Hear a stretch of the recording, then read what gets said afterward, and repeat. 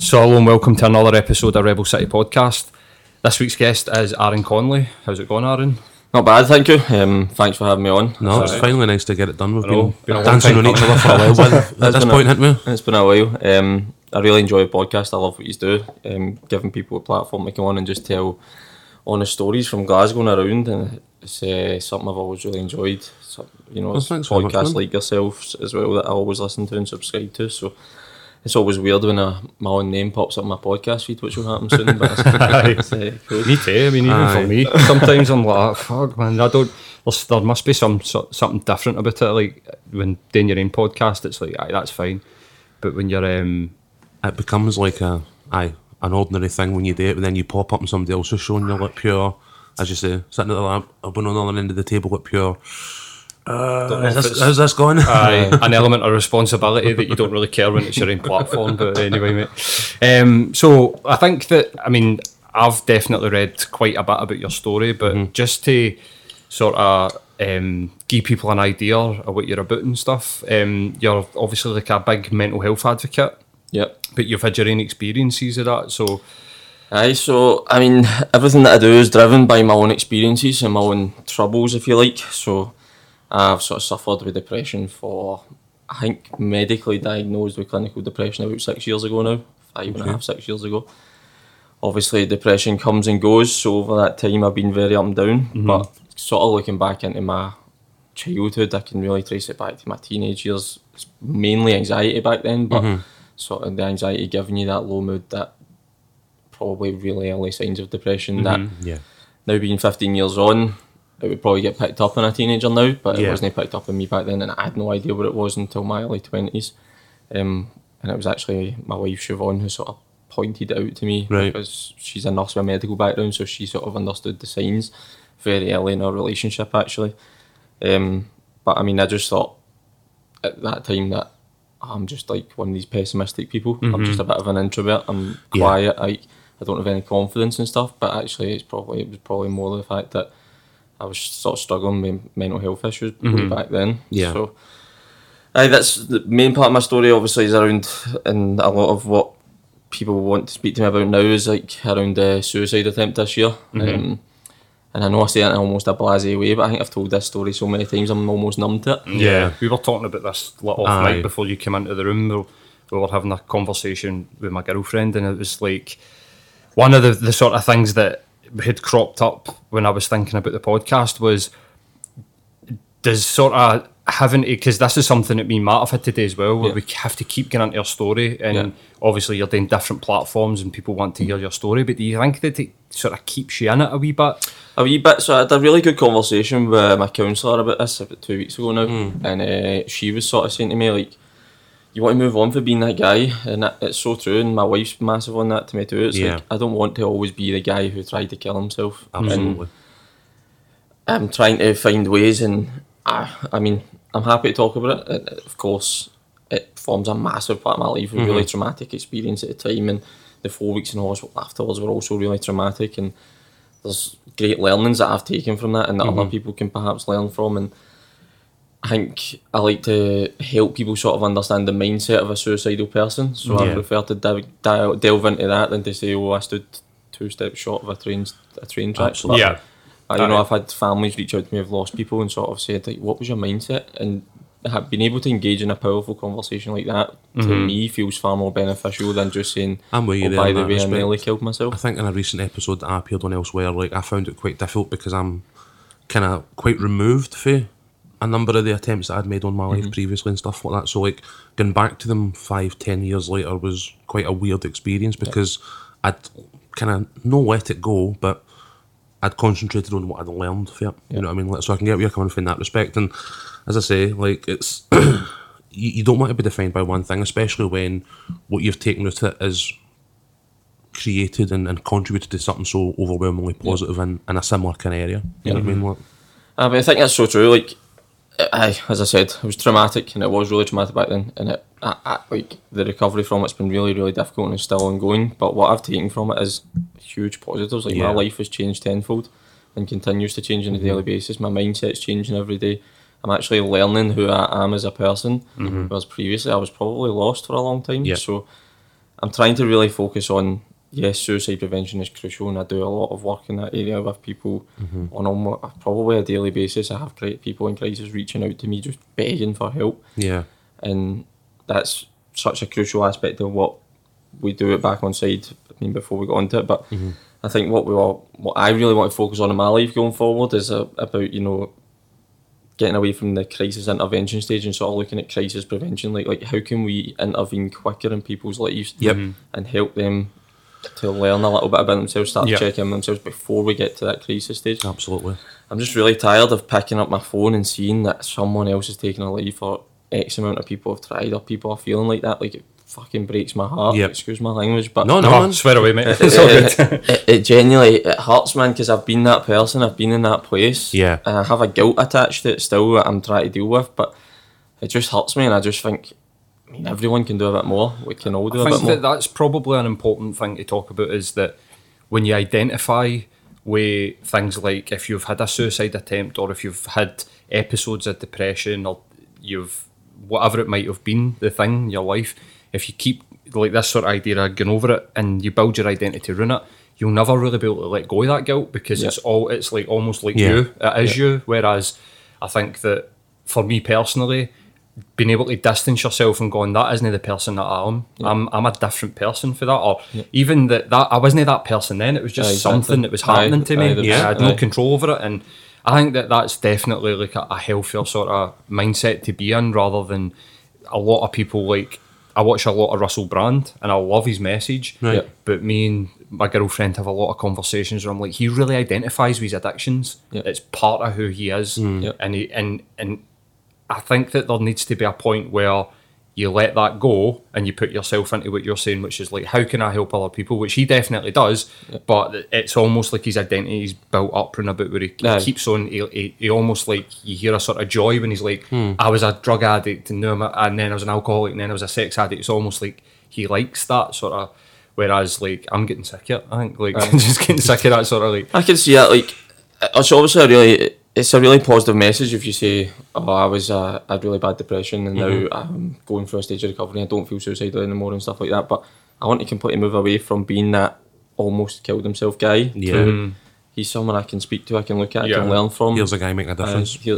Here's someone who I'm comfortable speaking to. Like, a really big thing for me is learning to be a good listener. So, like, you get so many people coming out and it's a pure, like, silly phrase, but you've got 2 ears and one mouth, right? But, like, focusing on that and just learning how to listen to people, and that could be listening to people because they're reaching out to you for help, or listening to people who have been there or who have had similar experiences who I can pick and learn from.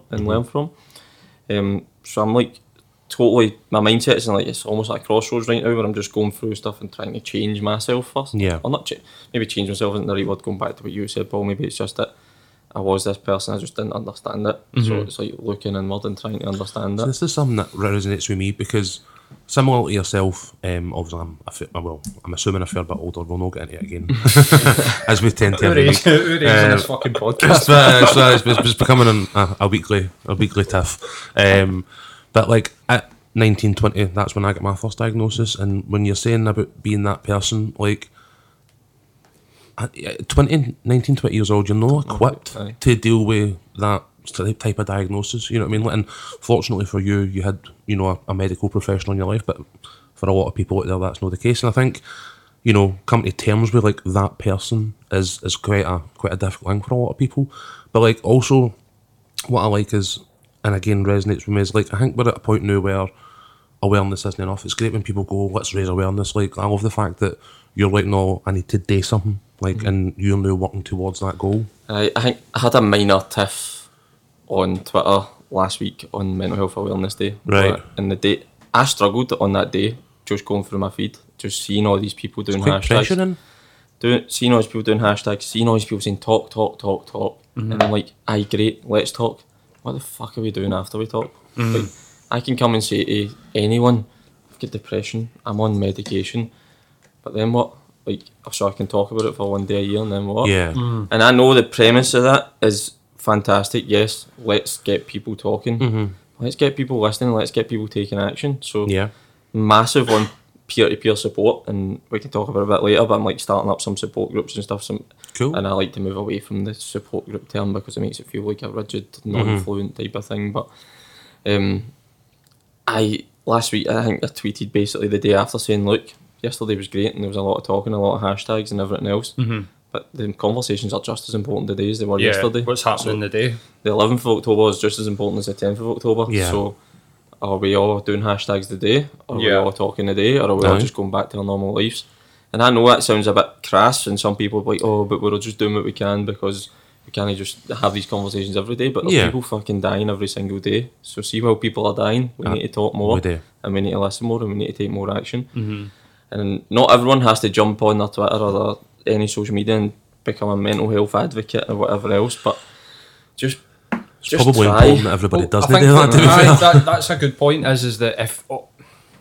not to be a dick, but if all that you're doing is a hashtag, then it's not enough. Like, are you, the day before Mental Health Awareness Day, did you ask your best mate, was he alright? Exactly. Like, are you doing it the next day? Are you actually having these conversations? I think a lot of the time, I look at when these things, I'm quite cynical as an individual, but when I see these things, I don't really take part in them. I didn't tweet on Mental Health Awareness Day because I was like, well, I took care of my mental health yesterday. I've got my routine that's happening every day. Yeah. And when I'm in work, if somebody comes up, like I've got an office, and if somebody comes up the stairs and I hear them walking up the stairs slowly, and it's, I'm always like, is everything all right?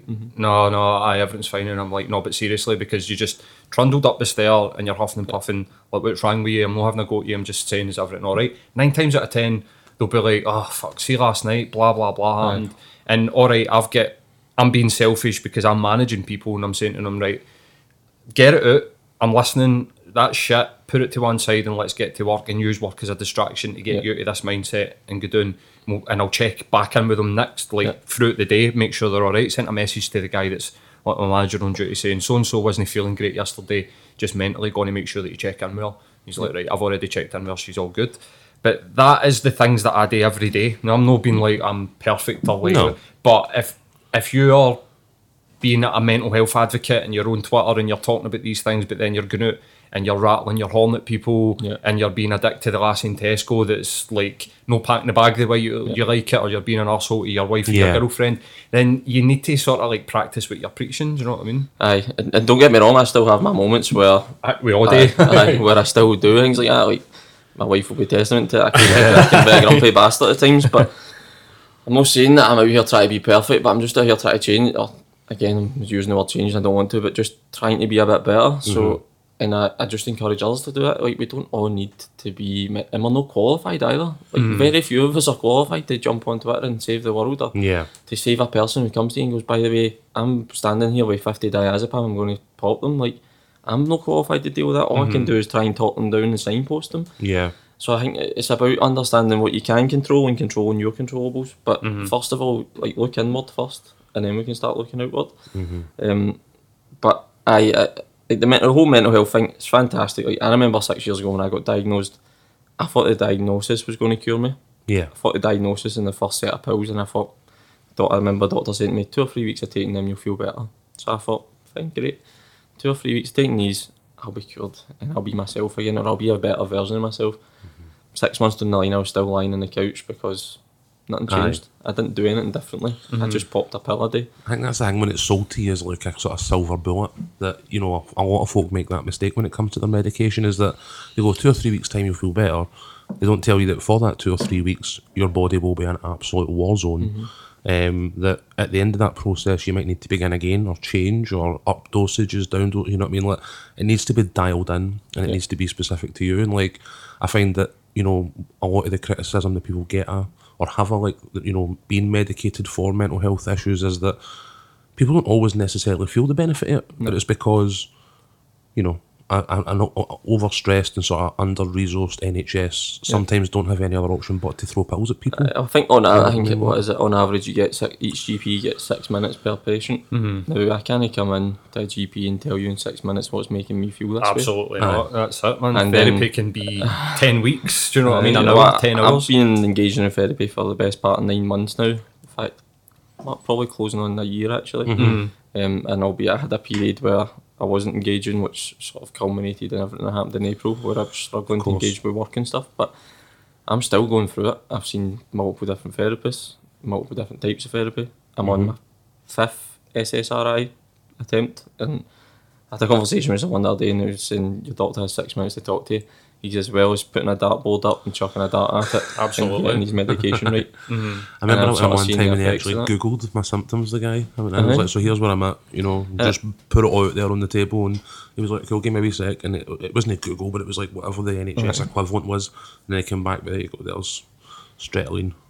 Seen 4 weeks. And you're like, And that's no slight on GPs. No, like, no, you have no. to deal with a whole host of things. And We as talk we about know- this a lot, where we'll know having a go at the individuals when we talk about the lack of resource that GPs get. And I mean, I think the last 4 or 5 times I've been to my GP, it's been a student that's sitting in front of me, and you're almost like, right, okay, but it's no, my grievance isn't with the person that's sitting in front of me. My grievance is with the system that they work within. They're just working within a system, and they're going through their education. No, and aye. You're getting a 6'5", 36-year-old guy coming in that's pissed off at the system that they're working within. Do you know what I mean? I can't imagine that they like me much either. But I think that in that sort of space, the GPs are under so much pressure, and again, they aren't even qualified to deal with these things. Like we don't have.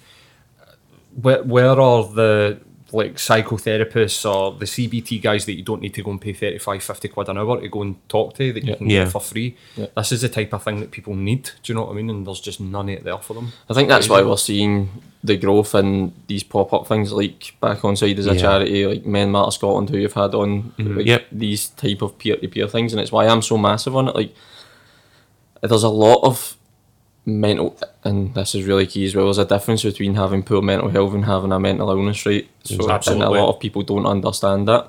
And a lot of people just think that it's all mental health. So I'm struggling with mental health. Well, are you struggling because you're not living your life right and you're not doing the right stuff? And is there things that we can change that would make a difference? Or do you have a disorder that's an actual mental illness? So there's a lot of the poor mental health aspect of it where we can help each other a lot before even engaging in any services. Definitely. And that's sort of where I think that I want to focus in my life, is that yes, I've been clinically diagnosed with depression, but there's a whole lot of stuff I can do better to make myself feel right.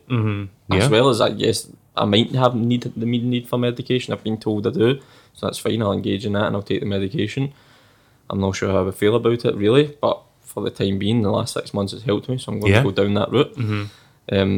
But there's a lot of things I've done and changed in my life that have really helped me feel better mentally. And I want to help others do that.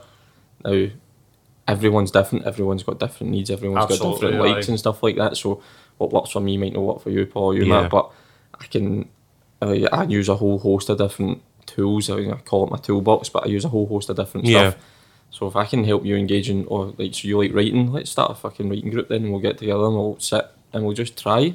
And then we'll see. And if you're engaging in actions like that every day, then slowly but surely you'll start to turn that truck and things will start to get better. And if you have a disorder then, or a genuine mental illness, then yes, you need to engage in services, and I can signpost you. And if you're feeling a bit shit, I can talk to you and I can listen. But there's a huge difference, and I think there's there's blurred lines at the minute because everyone wants to talk about it, and it's great, as I keep saying, fantastic that we all want to talk and everything. People are being more open and people feel more safe in their environment, that they can chat openly about stuff like this. There's a small connection maybe to this because there's a lot, we spoke to our previous guest Mandy Rose Jones about the stigma of being medicated, where there's people out there, or there is a movement of people that, and I think they're just ill-informed, where they think that you don't need the SSRIs, you can go to the gym, eat right, meditate, write, journal, gratefulness, all these things, which work, I think, in the sort of pandemic area that we see of poor mental health. But if you're mentally ill, you need intervention. Medication, and to actually be like thinking less of somebody because they medicate, I think is just ridiculous. Crazy, absolutely ridiculous. I mean, Mandy was saying it saved her life. Getting medicated saved her life, and she's ongoing. And she's had sort of stigma thrown at her because of it, and you're like, wow, that's crazy. But she's actually clinically depressed, whereas somebody who, and this isn't me like victim blaming, we live in a sort of time where you need to tread very carefully. But if you're not enjoying your job, you've got no creative outlet, you don't see your pals, you don't like your family, There's things that you don't exercise every day. Your diet's shite. There's work to be done. Yeah. And once you do all that work, or you do some of that work, you still don't feel right. Maybe there's something, but I absolutely agree with you that personally, I was never mentally ill. Yeah. And I've never needed medication, but my life was a fucking shit show. Yeah. So I've tried to sort these things out, and I feel a lot better. So that's shown me that's great. The spectrum where I have needed medication and also had a bit of life that's a shit show. But I think that's where we meet in the middle, and I think that's where the points that you're making come across to me, because like these peer-to-peer groups, like we love having guys like yourself on and talk about these type of things, because like these groups are out there literally fucking saving the world at the minute, as far as I'm concerned. Absolutely. Like providing a service and a structure and a level of support to people who, if it is a situational dip or poor mental sort of health, as we've been discussing it, then sometimes that is all folk need, is like we'll catch up twice a week, we'll have a blather of coffee, we'll play football, or we'll do whatever it is, we'll go for a hill walk, or any of the number of examples that we've seen for these groups, and like such a simple thing having such a massive impact on people's lives. And I think that's why I particularly love having guys like yourself on here. I think it's so a massive thing for me is isolation. So people, when they feel down, the first thing you do is isolate yourself. Yeah. I don't want to go to that. Yeah. I don't want to go to work today. Mm-hmm. And when you start to go down that route and you go into that rabbit hole, it's very, very hard to get out. So see if you can create things that stop people from having that isolation. So if I find out what you're interested in, and I get people reach out to me, I like playing football. Right, well, in your area, I know there's a 5-a-side group going on. Why don't you try and go back on site to have drop-ins? Yep. In loads of areas in Scotland. Look, go along to that. Make that a commitment and make it a non-negotiable commitment in your life. Yep. And let's see what comes off the back of it. And yes, every day is going to be fucking hard. And of course it is. Like, I would still wake up. I've been doing tweets recently every morning, just sort of sharing my morning routine with people, just to say, look, this is what I'm doing. But like running at 7 o'clock in the morning. I've been getting up at 5 in the morning. Here, man, like 5 a.m. runs, like doing runs and a bit of meditation. Shaming me, I was lying in my bed. Pure. That's me in the extreme though. Like I need to do it in the extreme because at the end of the day, I've still got a 40-hour working week. Aye. And I'm 4 hours travelling a day back and forward to work, and I've got a wife and a son who I need to get up at 7 to get nursery. So I need day 2 hours to get. My reaction was entirely more about me than you. But I've tried to share that to people just to say, look, this is what I'm doing. So everyone always asks me. Of course. And I spoke about this on the Blair podcast with Sean. Like, everyone's first question to me is, how did you beat this? I'm like, didn't fucking beat it. See, if you knew me, you'd see how hard some of my days can be and how hard I need to work just to be on a level keel at times. Yep. But I mean, I'm just wanting people to understand that yes, there is help available. It kills me that we need like charities like Back on Side and stuff to step in because the services are failing. I can't fix that. Mm-hmm. Yeah, exactly. I'm not about to jump into politics and that shit either. So if that's what it needs, then that's what it needs, and I can signpost it to the right places and stuff. But I just think as a society, and we are slowly changing, and I can see some people starting to really get on board with the whole let's just be a bit nicer to each other, let's just be a bit more empathetic and compassionate to other people's needs. It's really starting to change slowly. I think the more and more that happens, and the more people are honest with themselves about what their lives are like, we'll see less of this mental health epidemic that I keep hearing about, and the focus will slowly switch to who has genuine disorders that we need to get the services to. I think isolation is one of the ones that comes up time and time again, as you were mentioning. I think as I was going back through previous episodes recently for various things, like, even all the way back to when we spoke to like Dan Proverbs in like episode 5, like over a year ago, like isolation was the big thing. And I think it's because we've spent so much time in our cubicle at the office, faced in our phone or headphones on the laptop, or, the modern world seems more and more to like force us into just that individualised sort of personal space, where you're nice and manageable.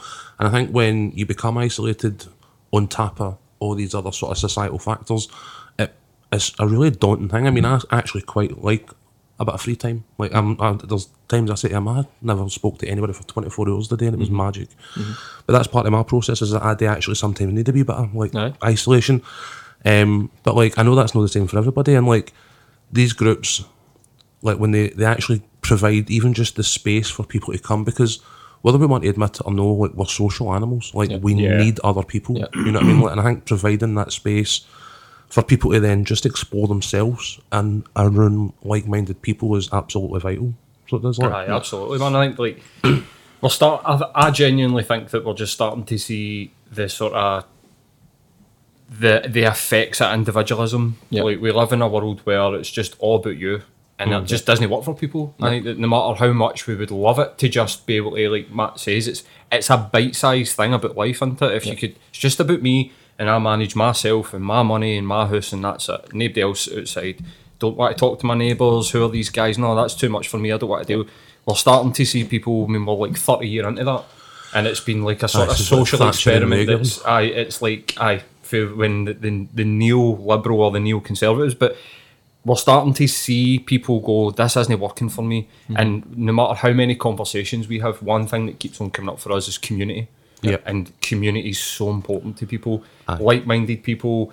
That doesn't necessarily mean to say that it needs to be. I think that I was victim of this myself, and when I lived previously, I used to stay in Shettleston, and the full close was full of Eastern Europeans, so I just felt like I've got nothing in common with these people, don't want to talk to them, blah blah blah. And it took for like a gang of Neds to start hanging about the close for me to chat the door and go, what the fuck's going on in this close? Like, you need to start coming out. I'm going out. I'm getting abuse off them. You need to do the same thing. And then all of a sudden we sorted it. It was like 4 weeks of hell, and then a day of me chatting the doors, and it's like, I look back at that and think, fuck man, like this is what's missing in the world, is that we don't respect each other, we don't respect neighbours. It's almost like we're in constant competition with each other, and it's not working. It just isn't working out for people, man. It's social media isn't to blame, right, but it's a tool that you can use for that competition. So how Absolutely. often do you scroll through your feeds and compare yourself and go, fuck, why have I not got that six-pack? Why have I not got that Mercedes-Benz? Why am I in a 2-bedroom flat and not a 4-bedroom house? You know what I mean? I'm 28 and he's 25. Aye. Why is he doing better than me? Yeah. And it's so easy to get caught up in that lifestyle, and I still do it to this day. Like, I like to think I'm actually quite good with the social media aspect of it, that I only use Twitter and I use it pretty well. Like, I've met some unbelievably good people on Twitter. Yeah. I very rarely scroll through my feed anymore because I'm just so busy like replying to the engagements I get from like-minded people. So it's actually really helped me that my Twitter's getting busier with people reaching out, because it just means I spend less time going like that and scrolling and looking at it. Screaming into the void. But I mean, social media, there's there's flip sides to it. So like I said, you could spend hours sitting on an Instagram feed, and I used to do it myself before. I had to take Instagram off my phone for this reason, that I was just looking at it going, I'm so unworthy, like, I don't have any of this stuff. Why don't I have any of this stuff? Like, I've got a good job, I've got a career, but why can't I afford to go buy that nice big car? Or why can't I have that nice big house? Or why don't I have a six-pack? Or why is he cooking his 5 fucking perfect meals a day and I've not got time to do that? Do you know what I mean? Like, it could be as simple as that. Yeah. And that just drives people into this, I'm not good enough, and the self-loathing and the self-hate is just gets driven from there. And a lot of that is why I ended up in the place I was in. Like, going way back to my early teens, like, we didn't have social media then, but I was looking at people go make it. Like, I played football from such a young age and went through the whole academy system. I mean, went full time at 16, anxiety levels through the roof, couldn't deal with it, and it wasn't real pressure, but I created this external, what I thought was external pressure. But just seeing boys, he's got to train with the first team today, and I'm like, fuck's sake, why is that not me? I'm working just as hard as him. It's got to be a weird environment in that one. I was at a STUC event where they were talking about mental health and community and stuff like that about 6 months ago, and one of the groups that sort of stood up and spoke was PFA Scotland, and they were talking about how, and it's something I'd never considered, because I've been going to the Celtic matches on and off for 10-15 years. Like, football has been a huge part of my life, even though, you know, I couldn't run the length of myself at this point. But like, when they were explaining to me the pressures that particularly young footballers are on, like contract to contract, you know, you could be sitting in the reserves, but wow, as you say, for all you know, your entire team that you've come through the ranks with get bumped to the next level and you don't. Like, there's all sorts of pitfalls and anxieties and stuff that I don't know that we were like. I mean, I wouldn't have been able to handle these types of pressures at 19, 20. Absolutely. Never mind to handle them at 15, 16, where you're having to think about an actual professional career when you're essentially a child. That's all you're set up for. It's from 8 years old. I went into the academy system at 8 years old. So from 8 till I was 20 when I finally dropped out of professional football. That was all I thought I had. So that was it. My whole identity was wrapped up in being a built football like player. that, but into it, we're almost like, I mean, I've spoke about this many a time, and I'll not go into it again because it would just bore the fucking tits off people. But I wanted to be, I was in a band and I wanted to be a rock star, and I had this dream in my mind of like, this is all I've got. Like, I'm going to do this. And when you don't do it, it's devastating. It's so devastating. And then when I'm in my 30s and I look back and I think less than 1% of people that actually try make it. Yeah. And I got so far that I should have been proud of what I did, really. And that's the key. And that is that. I mean, if you think about Celtic, just as a, and Man City, the Premiership teams are even worse for this. But Celtic and Rangers, how many players have come through and made it at Celtic that have come through that academy? They'll have squads of 40 boys every year, every age group going through, and you're talking what?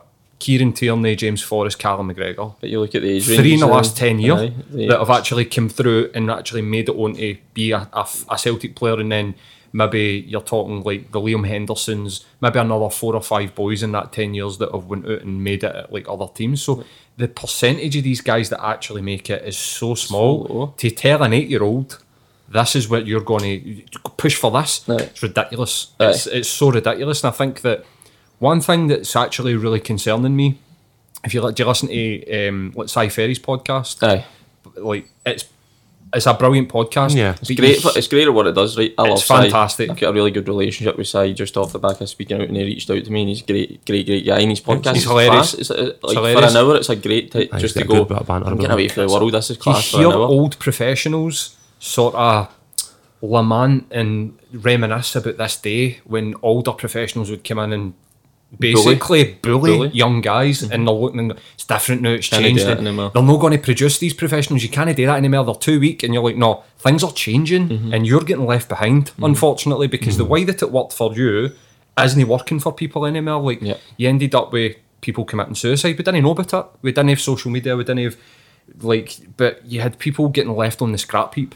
They're Aye. basically just getting left and no support. And you know what I mean? Like, I've heard stories about guys that were told, I mean, I think there was one story in particular about a guy who was like the captain of Celtic's youth development for the age of like 9 all the way through until he was 18. He was told, you're going to be the boy, you're going to be the boy, you're going to be the boy. He turned 18 and went, don't want you. Right. And he basically was just like, what did I do here? Yep. I've been Aye. told for my full life that I'm the best. Yeah. Like, I'm the best guy in this youth development, captaincy all the way through, you're the main man, and then just left, and you need to go, you've fucked your education, you've not got your education, you've not went to uni, you've not got the pals, you don't have the support structure, all that you've got is this dream, and everything else just crumbles underneath it, man. And I think that the reason that they're coaching boys more now, and they're putting their arm room boys more now, and guys like Pogba, and you get guys like Roy Keane on talking about like Jesse Lingard, and like these guys are soft and blah blah blah. It is literally like, it's an old way of doing things that's Yeah. getting left behind, and we need to evolve it, because Yeah.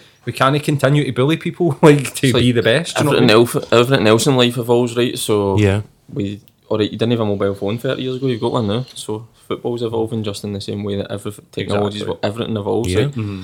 Like, without posing any blame to football for the problems I've had, it probably did play a massive part. Like, my whole identity being wrapped up in it up until, if I'm being truly honest, maybe a year or so ago, when I went, fuck, I'm not going to be a footballer, and that doesn't matter. Yeah. And that's me, 27 years old, already married, already got a great career, already got a house, car, all this material stuff as well, got a son, like, got everything that anyone could ever imagine, but I'm still like wrapping myself up in this fucking football dream that died years earlier. And it's like, I just was never taught or set up to, like, if this doesn't work out, what do you do? I was a lucky one. I managed to stumble into a job in Glasgow City Centre, opening mail in an investment firm, and I worked my fucking nuts off for the next 10 years to move up through the ranks. Fair play to you, man. But most footballers, or potential footballers, will chase that dream until the end, and then they'll turn around at 21, 22 years old, and it'll be like, life falls apart. Yeah, your entire life is now in tatters at 22, 21 years old. Like, it's a shame that people need to go through that. And thankfully, in terms of the conversation that, you know, they had with the guys at the STUC and PFA Scotland, like, this was something that they are starting to acknowledge, and they are starting to make a lot more time Changes for younger coming. guys. So, you know, the more the merrier in that I respect. think that as well, and this is something that I've done for looking at like your social, it looks like for the outside looking in, you've reignited what it was about football that you loved, The which is enjoyment. playing the game Aye. and enjoying it. I've done the same with my guitar. Like there was times where I would pick up my guitar and actually nearly have a panic attack at doing something that I love, because I was like, no, this was supposed to be a career. This wasn't supposed to be me in my room. I don't want to do this. Like, so I had this huge pressure coming on, like put onto myself to do, like to get something out of something that I just should have loved doing, because that's what I did when I was 15.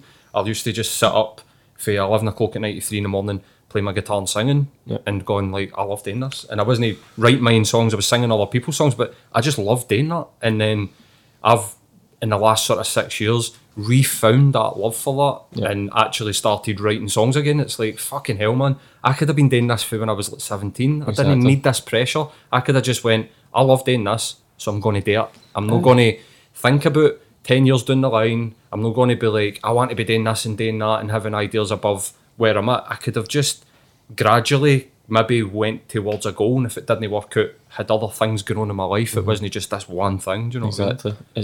It's like you say, like the last 6 months, and it took coming out of hospital. It took nearly taking my life. It took that moment, and I've spoken about it before. Like after being locked in a ward for 2 weeks, not allowed to go to bed when I wanted, not allowed to eat or drink when I wanted, having everything directed to me, because I was such a fucking hazard to my own personal safety. Yeah. It took being locked up for 2 weeks almost for me to be allowed outside for 15 minutes one day. I always get emotional talking about this aspect, but like, looking up at the sun, and that it was the middle of May, and just fucking feeling the sun hit my face again, and just being like, wow, I need to take control of my life. And that, like, to some people that sounds like fucking hippie bullshit, like listen to him, oh, he's had a couple of weeks in hospital and now he's going to take control and change his life. But that genuinely that was the moment. So I tried to kill myself on the 26th of April. I done 2 weeks in hospital where I was still telling him, I want to run away and do this, like I'm done. Yeah. Like the only thing that's keeping me here is that I don't want to do that to my son. But everything in my body is telling me that I can't take this suffering anymore. So they put me in a locked ward for 2 weeks with the most mentally ill people that I've ever imagined. Like it was really difficult. But that day when they phoned my wife and said, "Do you think he'll run away?" Pretty much, my wife went, "I don't think so. I think he's sort of struggling. He needs a bit of downtime." And they said to me, "Go outside for 15 minutes. Please come back." And just that sunshine hitting my face at that moment, and I've still got a picture on my phone that I sent to every group chat I'm in, just saying, "Fuck, I'm outside. Like I'm still here." And through all the trials and tribulations and everything that I had been through, and all the shit I'd put up with, and all the shit I'd put myself through, all the shit I'd put other people through, I've still got an opportunity to change this.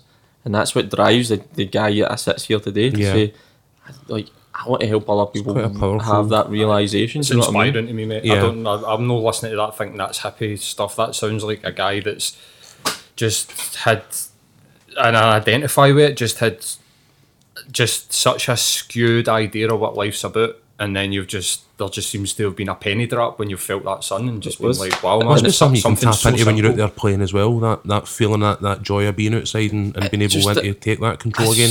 It was just that moment, like, I've always wanted to be a dad. Like, my dad fucked off when I was 3 years old, and he's back in my life now, but it's like a touchy, I don't know where the relationship is. Of course. My stepdad, and he's going to listen to this probably, but he was a difficult man to be around. And like emotionally unavailable, like all this, like James Doherty was great when he was on the adverse childhood experiences. Yeah. Like, how you don't realise what they are. Like it can be the simplest things, but they're traumatic to you. But Of course. my stepdad and my mum both played a big part in that. So I decided from about 12 or 13, I'm going to be a better dad than the two guys who had the chance to be mine.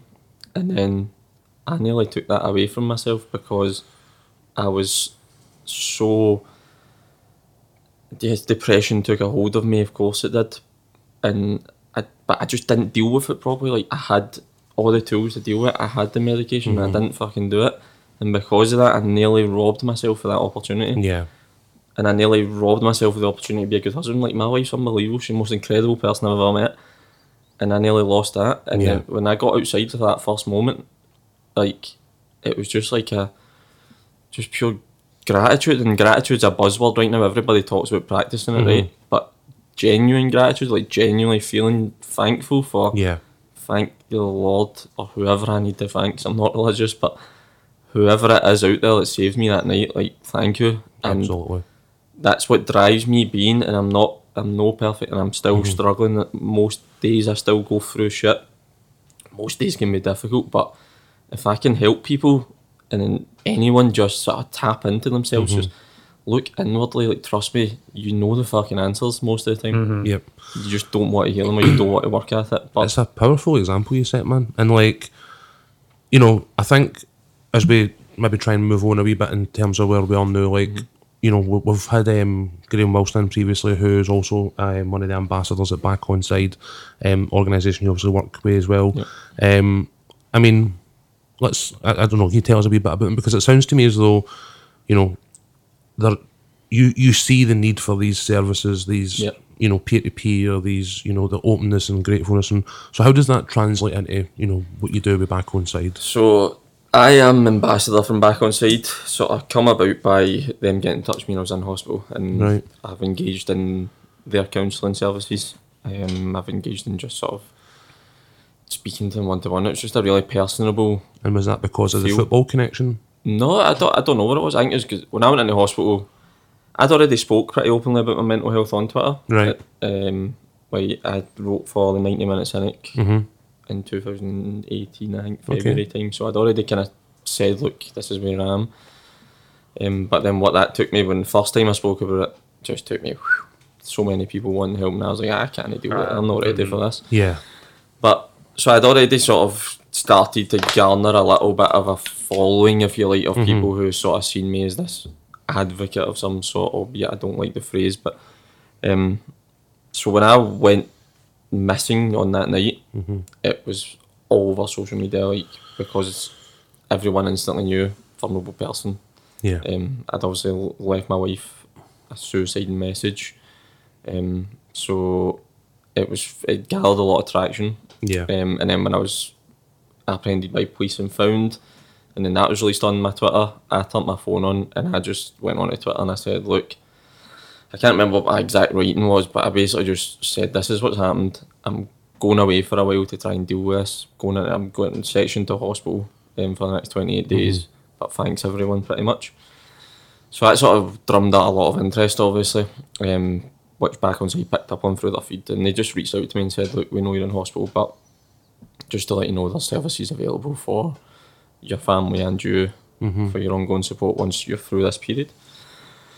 And I took nothing off it at first because I was all over the place. I mean, I was doped up to the max on diazepam and everything else, so I didn't even know where I was for I the can first only week. imagine.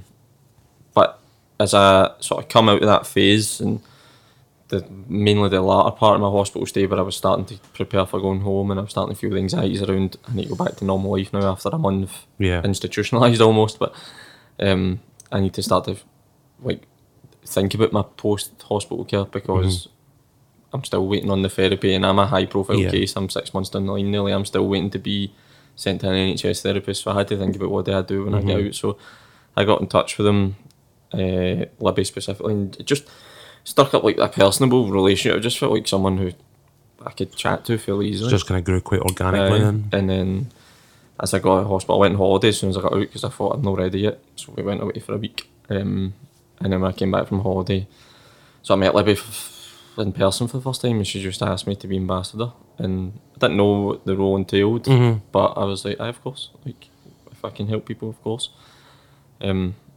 I'll be honest, when it first happened, I was very, very early into this recovery phase, and Yeah, seems like a bold step. A couple of weeks out of hospital. and I started speaking really openly about my hospital experiences and my suicide attempt, and I fucking bailed all to the world. And that triggered everyone thinking I was a counsellor straight away. So Yeah. I became really tough, man. I started spending it, like, I was never off my phone because I was so terrified of missing something. Yeah. And Siobhan would be like that to me, like, put your phone down for an hour or two, like, re-engage in the world for a minute. So it took me time to learn that aspect of it and start to learn that I'm I can't help everybody. Yeah. I can point you in the right direction. I can signpost you, and that's sort of what my role is. It's to be a face and to be someone you can reach out to, and then I'll signpost you because there's people better qualified to deal with what you need. Absolutely. Is that something that's come up a few times in recent conversations with people like yourself and Mandy and a few others, where we're like, you know, there is a with the best will in the world, you want to help as many people as you possibly can, especially when you have a platform like ours or like yours to actually come and highlight some of these issues.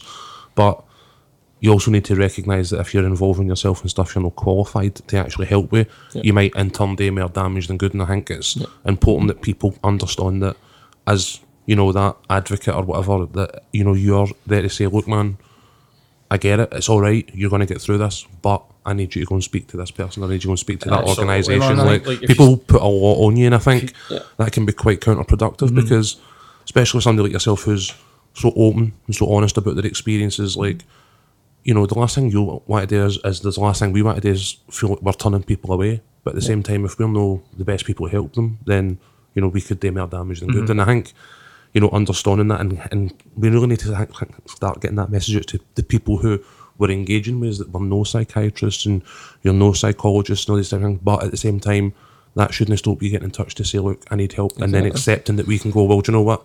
Here's a phone number, here's an email address, here's a, you know, an address or that's whatever. The great thing for me that Back Onside is I have the tools at hand. Excellent. So now I can pick up the phone and say, I have someone who is at crisis stage and we need to get them intervention now, and we can get them intervention fairly quickly. So that's the main reason I got involved, because if I'd done all this myself and just been trying to run it myself, I don't know any psychologists other than the ones that I've used. Yep. And I don't know someone who's about to start picking up 100 to 150 quid an hour fees. So what the opportunity I have through Back Onside, which is the main reason I got involved, was if I have people reaching me and they're in crisis, or they have genuine things that need genuine counselling, psychology, psychotherapy, psychiatrist help, I can point you to that quicker than you can get the services. Yeah. And like we said earlier, it's fucking a tough world we live in that we have stuff like this that need to step in because the services can't provide it. But we're so fucking lucky that we have people who are willing to go out their way. So that was the main reason I got involved, was, right, well, if I can't help you, I can now signpost you very quickly to that help. What does the signposting look like? So if somebody's listening to the podcast and they're like, they genuine, not even just crisis, but they feel something sort of like building up. If somebody was to reach out to you and be like, I'm not feeling right and blah blah blah, what are the sort of signs? Where do you direct them? So they go, I will put them straight through Libby right away. So Libby's the founder of Back Onside, so she's who I work with primarily. Okay. And she'll run most of the funding and all that anyway. She's more qualified than I am. So then if I have a concern about you, I'll put you on to her. And then she will engage in conversation with you. Now, the work Libby works with this 24/7. Yeah. Unfortunately, I have another life away from this stuff, so I can't give you that time. Yeah. But I'm always accessible. I mean, get me on Twitter, you can get, I give most people my phone number now to make sure I'm accessible, but what Libby does is unbelievable. She'll take people to hospital appointments, she'll take people up to hospital, she's doing proper crisis intervention. Right. So I'll go to her and then I'll just make sure I'm following up and the people that have reached out to me to get help.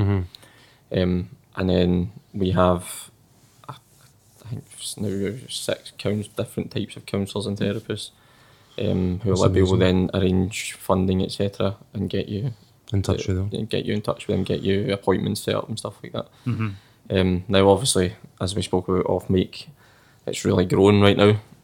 I think when I first came on, just looking at the numbers, we had like 900 Twitter followers, we're now nearly 3,000. You know, Yeah. And with that trebling, the amount of people reach out trebled. Of course. Everything is growing, and that's amazing that people now know that there's support available. Yeah.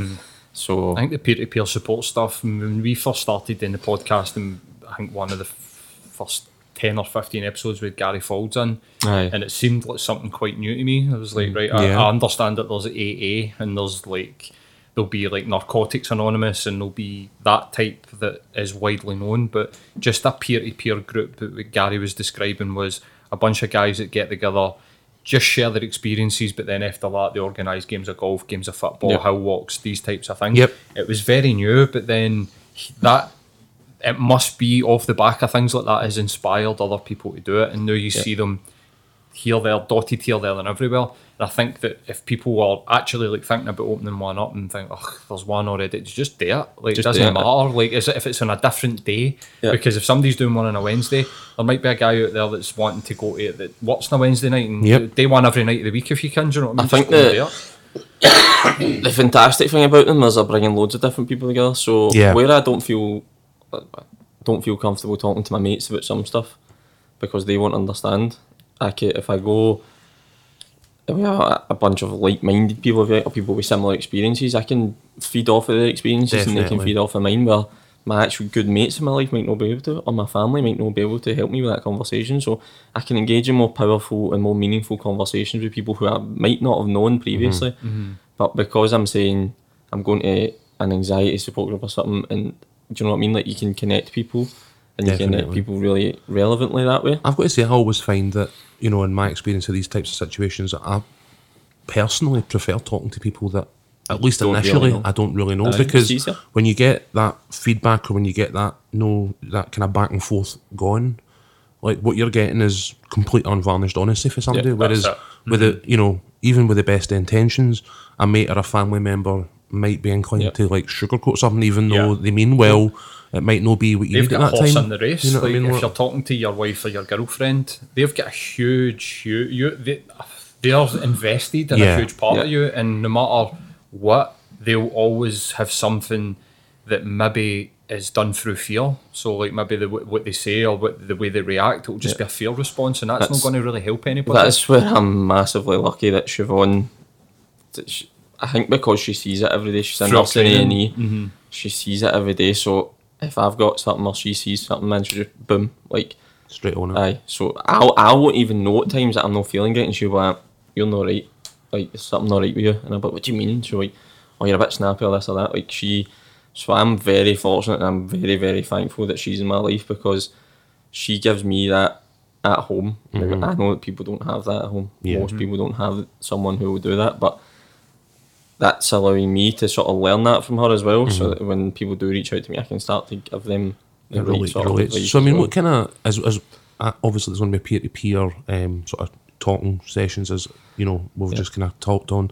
Like, what other kind of services are available? So back on side services at the moment, we're in a bit of an awareness drive, so you see a lot of going into schools and having talks and just.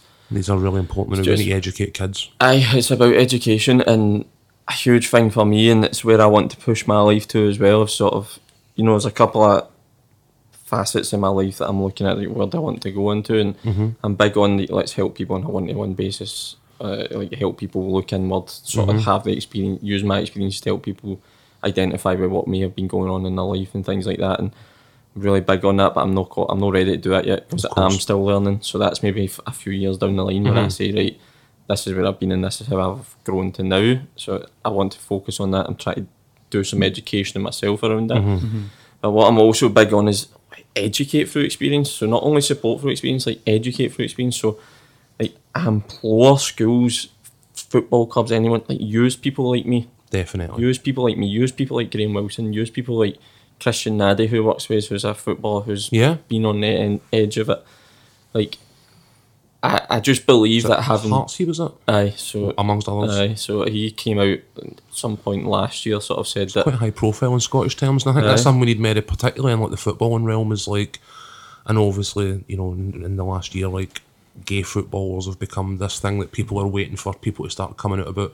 But like, mental health in football is something that when you see an actual high-end professional footballer come out and go, I struggled with X, Y, and Z, like, as a man who's spent his entire life following football, like, that's a really powerful, like, the first time Neil Lennon, for example, you know, the first time Neil Lennon sat in front of a press conference and spoke about his depression, like, I was in the weeds at the time, and like, that was mind-blowing to see somebody had so much love and affection for come out and go. Almost gives you a lift, because you say, well, if he struggles, then there's if he can stand in front of cameras and talk, if he can stand in front of cameras, if he can talk to the press, if he can put up with what he puts up with and still be open and honest, like a Nadia or whatever it is, like, then the more the better, because the example they set is so important. Like, money doesn't matter, and it doesn't even matter the success of your career either. No. I think like what you're saying about like going inward, like that's something that I'm massive on. I'm huge on it. Like I meditate twice a day. I practice gratefulness. I try and stay present as much as possible. I was talking to a guy on Twitter the other day where he was asked an open question about how are people feeling about politics, and how do people know? Why is everybody just like panicking about this situation? And I'd said to him that really, like, these things should be able to happen, and you should be able to just be like keep them at arm's length and not get too caught up in them, because you need to have an element of sort of like inner peace about yourself to be able to deal with. You can deal with anything. Like you are definitely. I think that everybody's going to deal with losing a job. Yep. Everybody's going to deal with losing a close family member. Most people will deal with like a big breakup. Yep.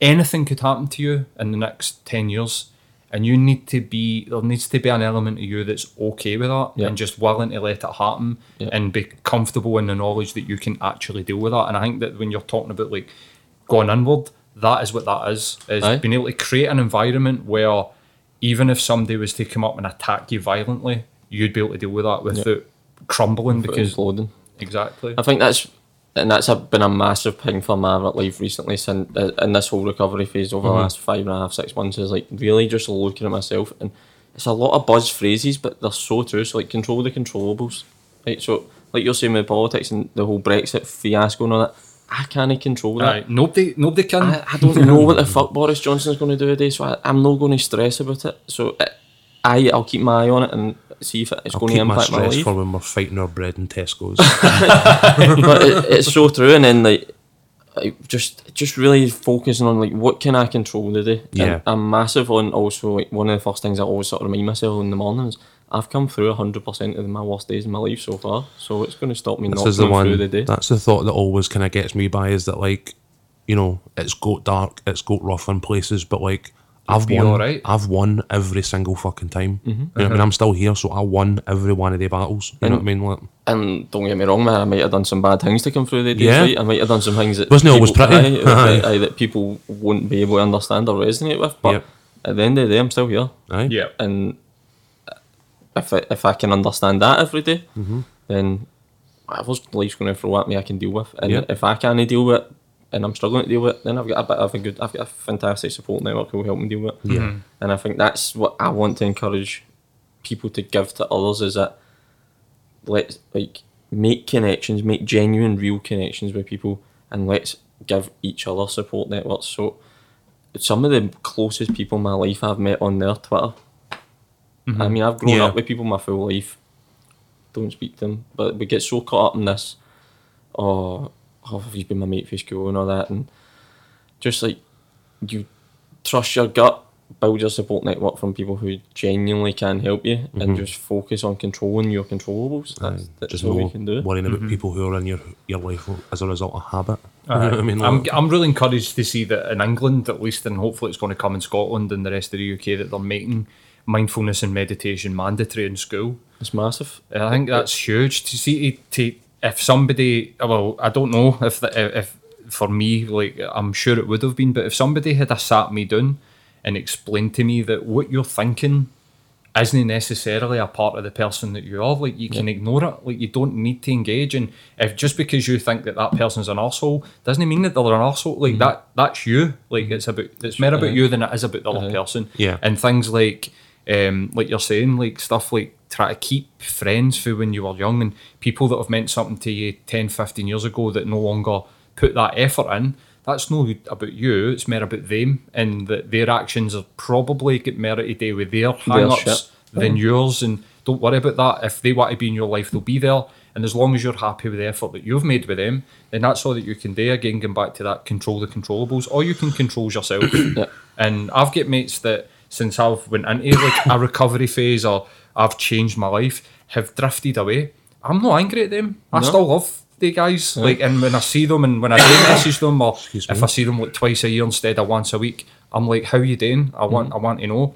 But for some reason, people are just like, well, you've not phoned me, and like, well, you can fuck off then. It's just like, I can't be fucked with that. Like, just live your life and just let happen what happens. Siobhan's great at for that for me, and I think like the most common phrase that comes out of her mouth almost is "that's their shit." So I'll get annoyed at people and think, "That's their shit," and it's like it's so true. Like, that's going to be in the ballpark of the thing I say to my wife most often as well. It's like, that's got nothing to do with you. Like even situations she might actually be involved in. Having genuine compassion and empathy for yourself, and then others, lifts so many. Like I think about this a lot. I used to just float about stressed out my mind, and people would walk. This is the one that people walking slowly in front of me in town. I used to be like, "Fucking assholes, man!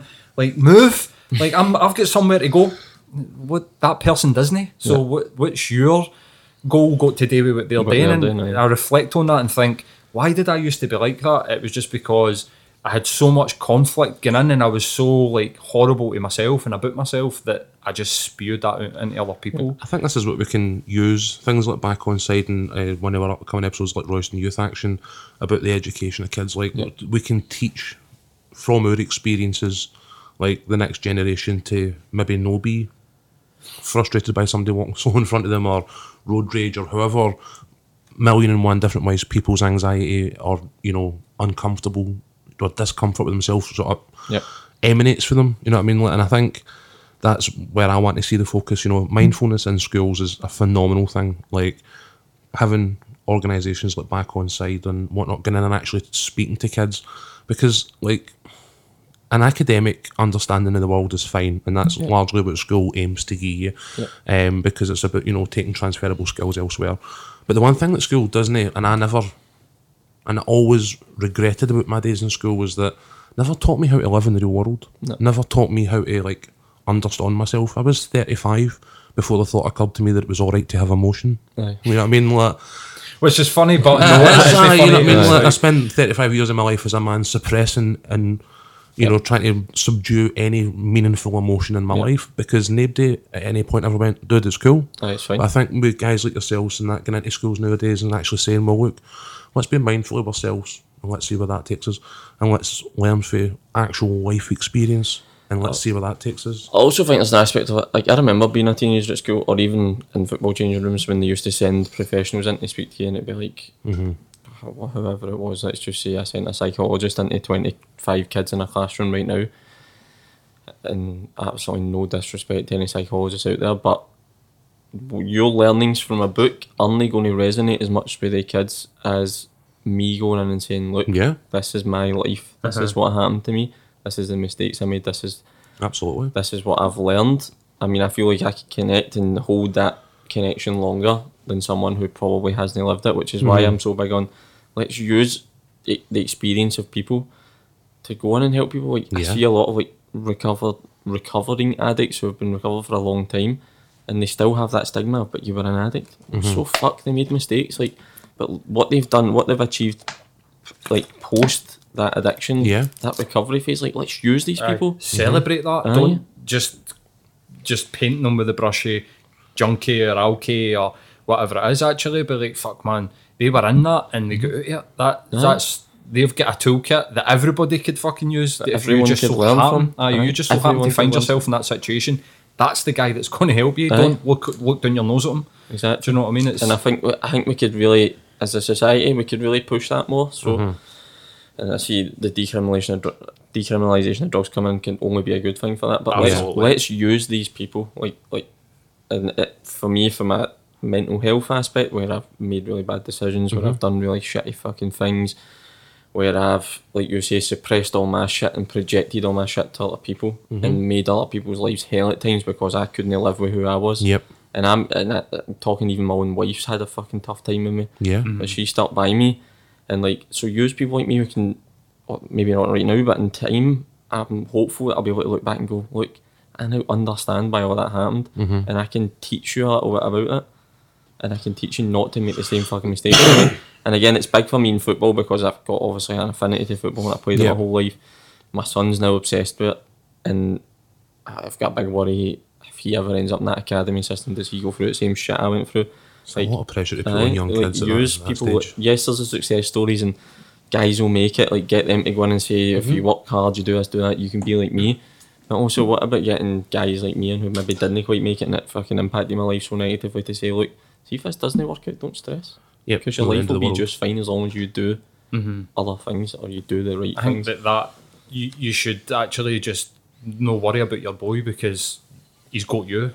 And he's got your experience like first hand to be like, listen, playing football's great and looking at Rashford's great and wanting to be that millionaire football player's great, but at the same time keep your feet in the ground, enjoy playing football and explore other things. It's not like the be all and end all if you don't make it, if you're not part of the 0.1% of these boys that end up making it. I mean, when I was at school, I used to go down to Greenfield Park on a Saturday afternoon and play games of football, and there's hundreds of boys there just for the East End of Glasgow. And you think about that, and Just like a UK-wide, pure small section of worldwide, East End. aye, there's so many guys that, or so many boys that want that, and like I think that you shouldn't be worrying about it, man, because he's got you to hang with that experience and do just that, man. I mean, I'm happy to end it there, man. Our rules are over, and like I've had an amazing conversation. Yeah, I mean, I just want to mate. sadly promote one thing. No, on you go. I would say. Aye. Back to the peer-to-peer support groups that the conversations focus so much around. Myself and Siobhan are launching our own one.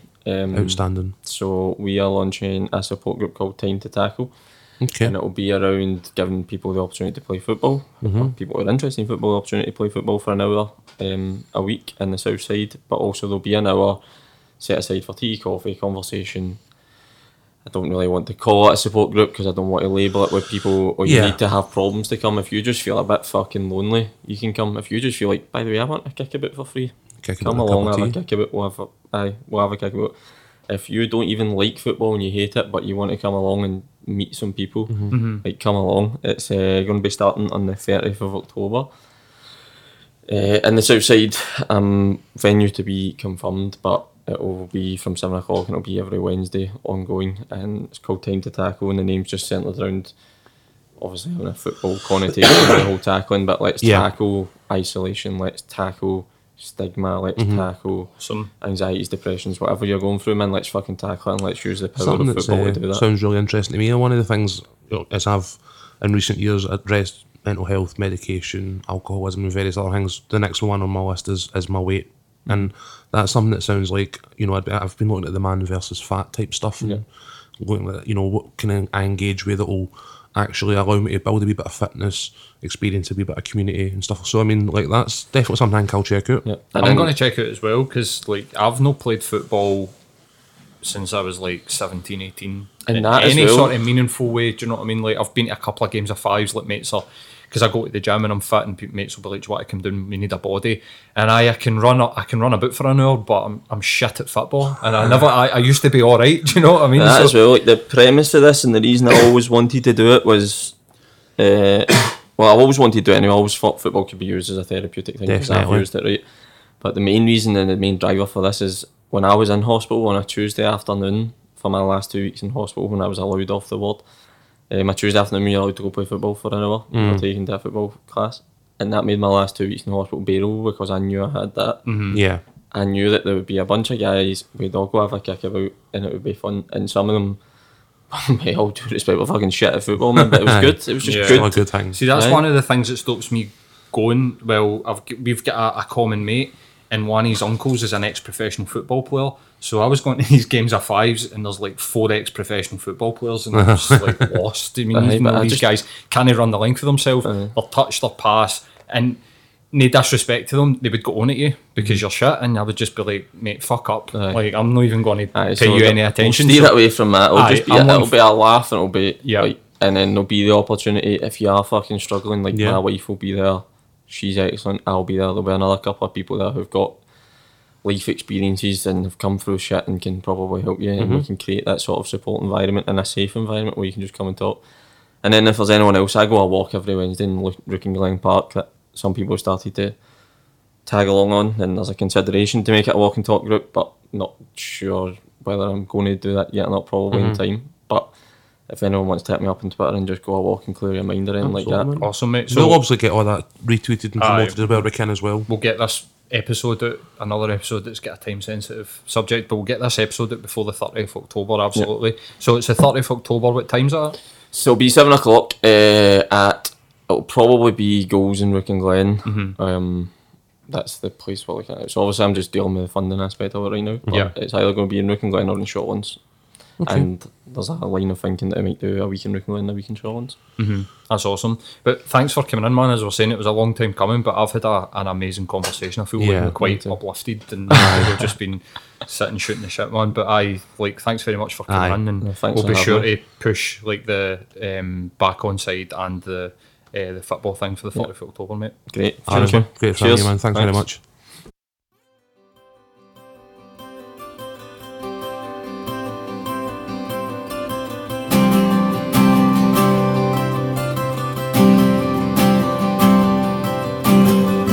I made a promise to whom will not to you.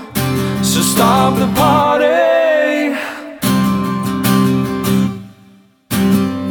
I tried to reconcile a life I lived a while.